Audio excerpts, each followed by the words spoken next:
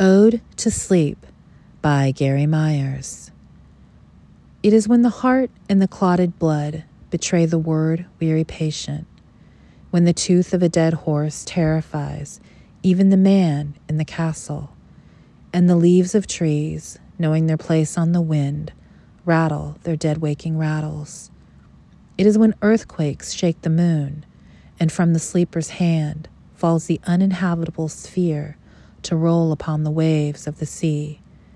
That is when I sleep.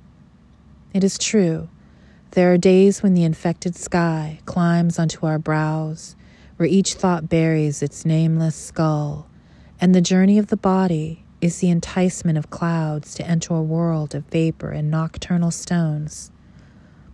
That is when the moon comes to rest on the cheek of a young girl's face, when every river leaves its bed by night, to seize for itself the low-lying fog, that, and to trace for good the lines in a man's face, when they appear as journeys to distant planets.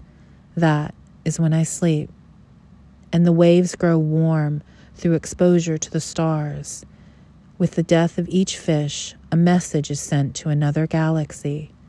Listen, the dead would rise like sleepwalkers in full view of the city, but their graves remind them too much of lifeboats picking up time-weary angels.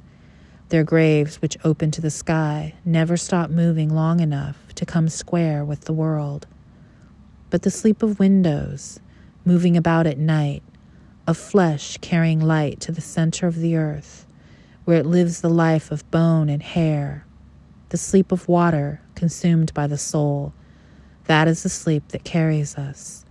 The endless sleep of the terminally ill, directing their love toward dead constellations, the perpetual sleep of pyramids pointing to the sky, when kings, sick with tedium, have disappeared into the walls, when the eyelids have failed to defeat the shadows, and the heart, kissed by echoes, has turned to dust.